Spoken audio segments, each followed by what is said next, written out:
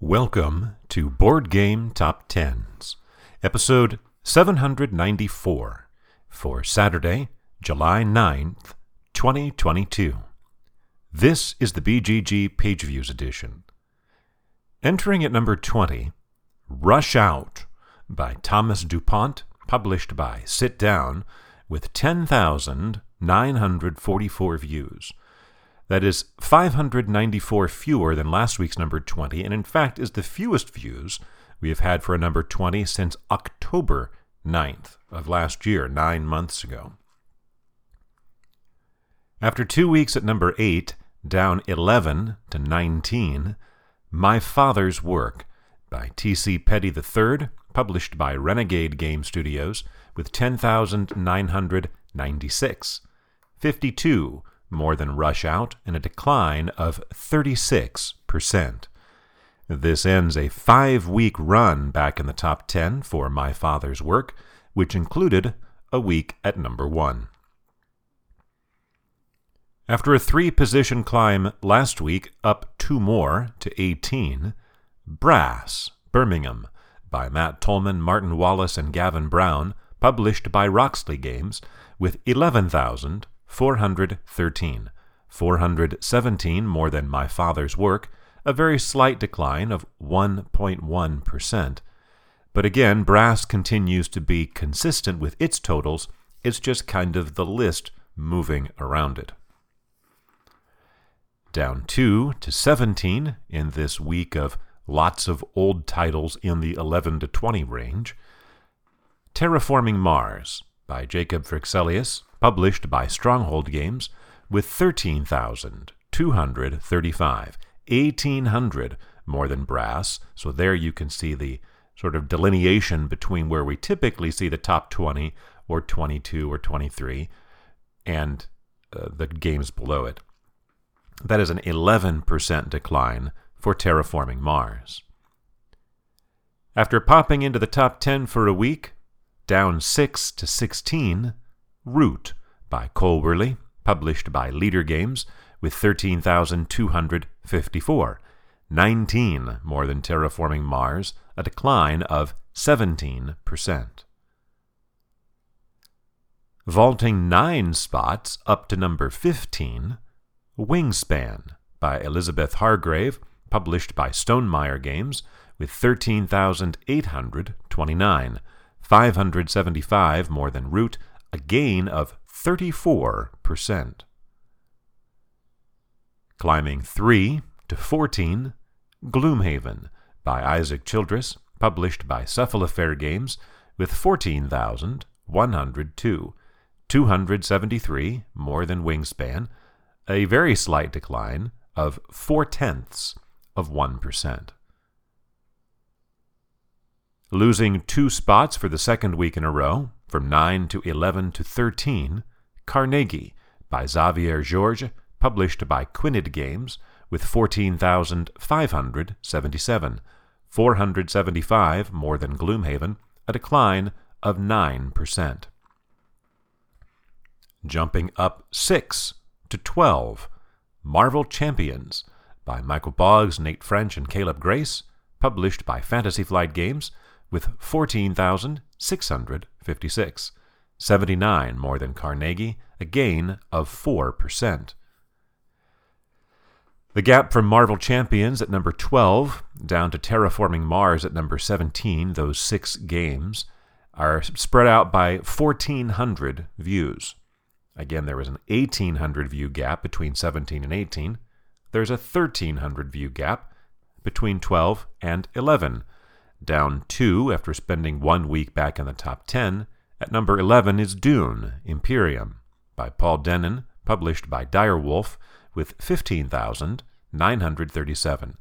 Again, about 1,300 more than Carnegie, or rather more than Marvel Champions. Also Carnegie, those two are pretty close. And a decline of 4.5%. This is actually the third week of the last 4 that Dune Imperium has been at number 11. We have 7 new entries in the top 10 this week, only 3 holdovers. The 7 games falling out are from 9 to 11, Dune Imperium, from 10 to 16, Root, From 8 to 19, My Father's Work. From 5 to 24, Septima. From 6 to 25, Galactic Renaissance. From 7 to 26, Skyrise. And from 3 to 44, Cyberpunk 2077. Of those 7 new entries, 3 are debuts. I'm sorry, 1, 2, 3. Yeah, 3 are debuts. The first re-entry, after just a week away, last week number 16, this week climbing 6 to number 10 to chart in the top 10 for only the second time, it is Bretwalda by Leo Solovyi, published by Phalanx, with 17,489. That's 1,500 more than Dune Imperium, and a gain of 21%. It's also about 1,400 more than last week's number 10.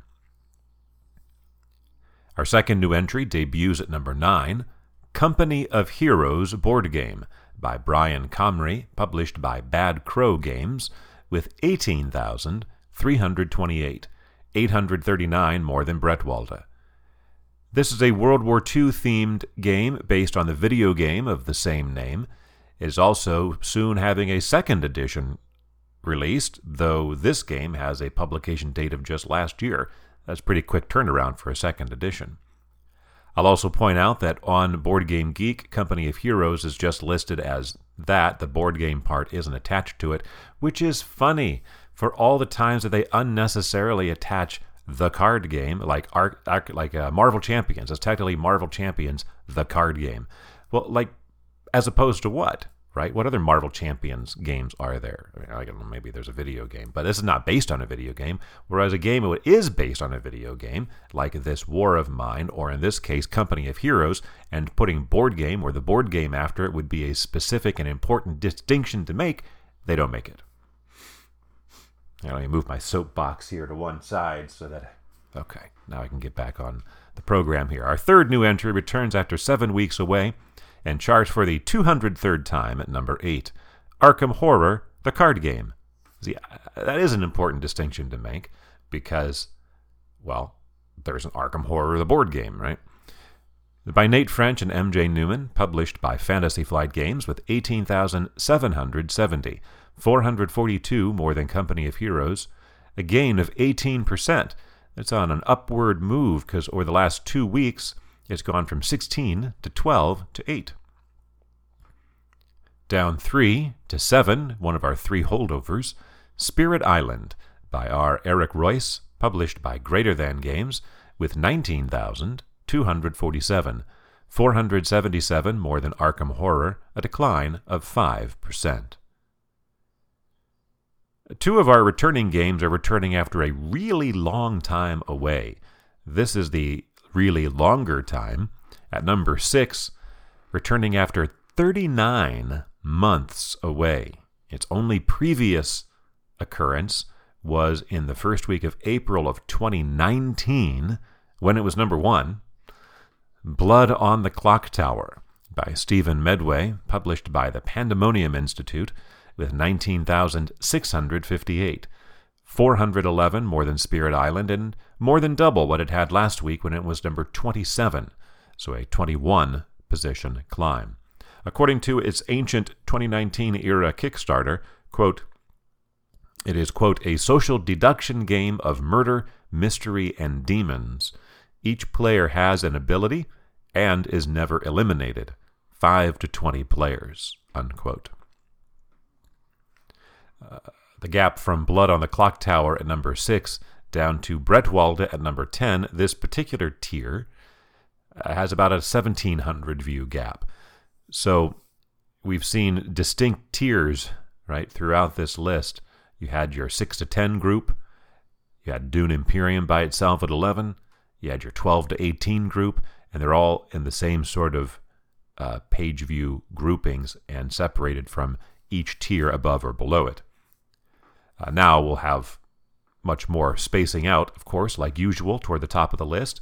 Our next debut is at number 5, Heat, by Asger Harding Granerud and Daniel Skjold Peterson, published by Days of Wonder, with 22,538, about 2,900 more than Blood on the Clock Tower. The subtitle of Heat, which of course is unnecessarily attached to the game in every location on BoardGameGeek is Pedal to the Metal. It is a hand management racing card game in which players have to manage their speed to keep from overheating while trying to win. It's from the designer of Flamme Rouge, that would be Asger Granerud, and these co-designers have worked together previously on 13 Days and Copenhagen. The second of our three holdovers is down 2 to 4 in its second week in the top 10. Stars of Ikarios by Brendan McCaskill and Jonathan Thwaites, published by Games, with 34,915. That is 12,000 more than Heat. It is a 14% decline, but that's a bigger gap between number 4 and number 5 than between number 5 and number 20.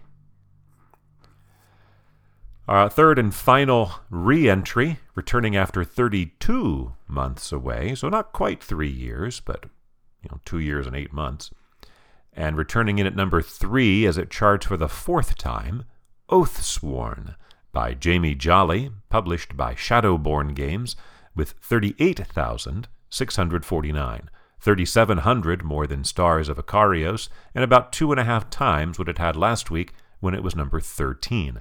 So it is a 10-position climb. The subtitle of Oathsworn is Into the Deepwood. It is, quote, a twisting tales game. That's capitalized. Capital T, capital T, capital G. Twisting tales game, where play is focused on narrative choices and rich miniature combat encounters, unquote. And the combat is a push-your-luck style of combat.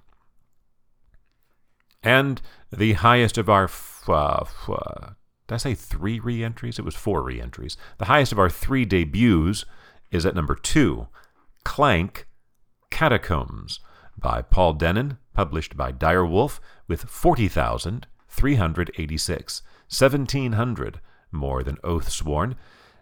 This is a standalone re-implementation of, or sequel to, I suppose, Clank, which was released in 2016 and currently ranked number 72 on BoardGameGeek. This one includes the use of tiles, along with having new cards. It's also integratable with the original Clank. But our third holdover is also a holdover at number 1, hitting the top spot for the second week in a row, and the 20th time overall, Ark Nova by Matthias Viggy, published by Capstone Games, with 44,400, 4,000 more than Clank, and a decline of 11% to its lowest view total since April 2nd, and yet still plenty good enough for the number 1 spot. Ark Nova becomes only the third game to have 20 weeks at number 1. Naturally, the other 2 were Gloomhaven and Android Netrunner.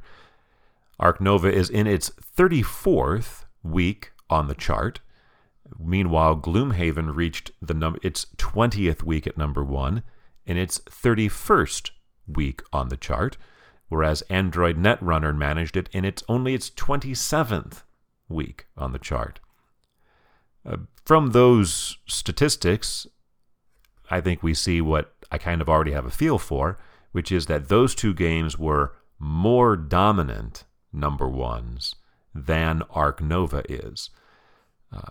Android Netrunner ended up with 58 total weeks, but reeled off 38 weeks in a row. I think it was 38. It's been a long time. Let me take a look at my chart here. No, I'm sorry, 57 total weeks, and it was 37 weeks in a row. All right toward the beginning of this list, at a time when page view totals were much suppressed. But it was that's where the community was. The Netrunner community was on BoardGameGeek.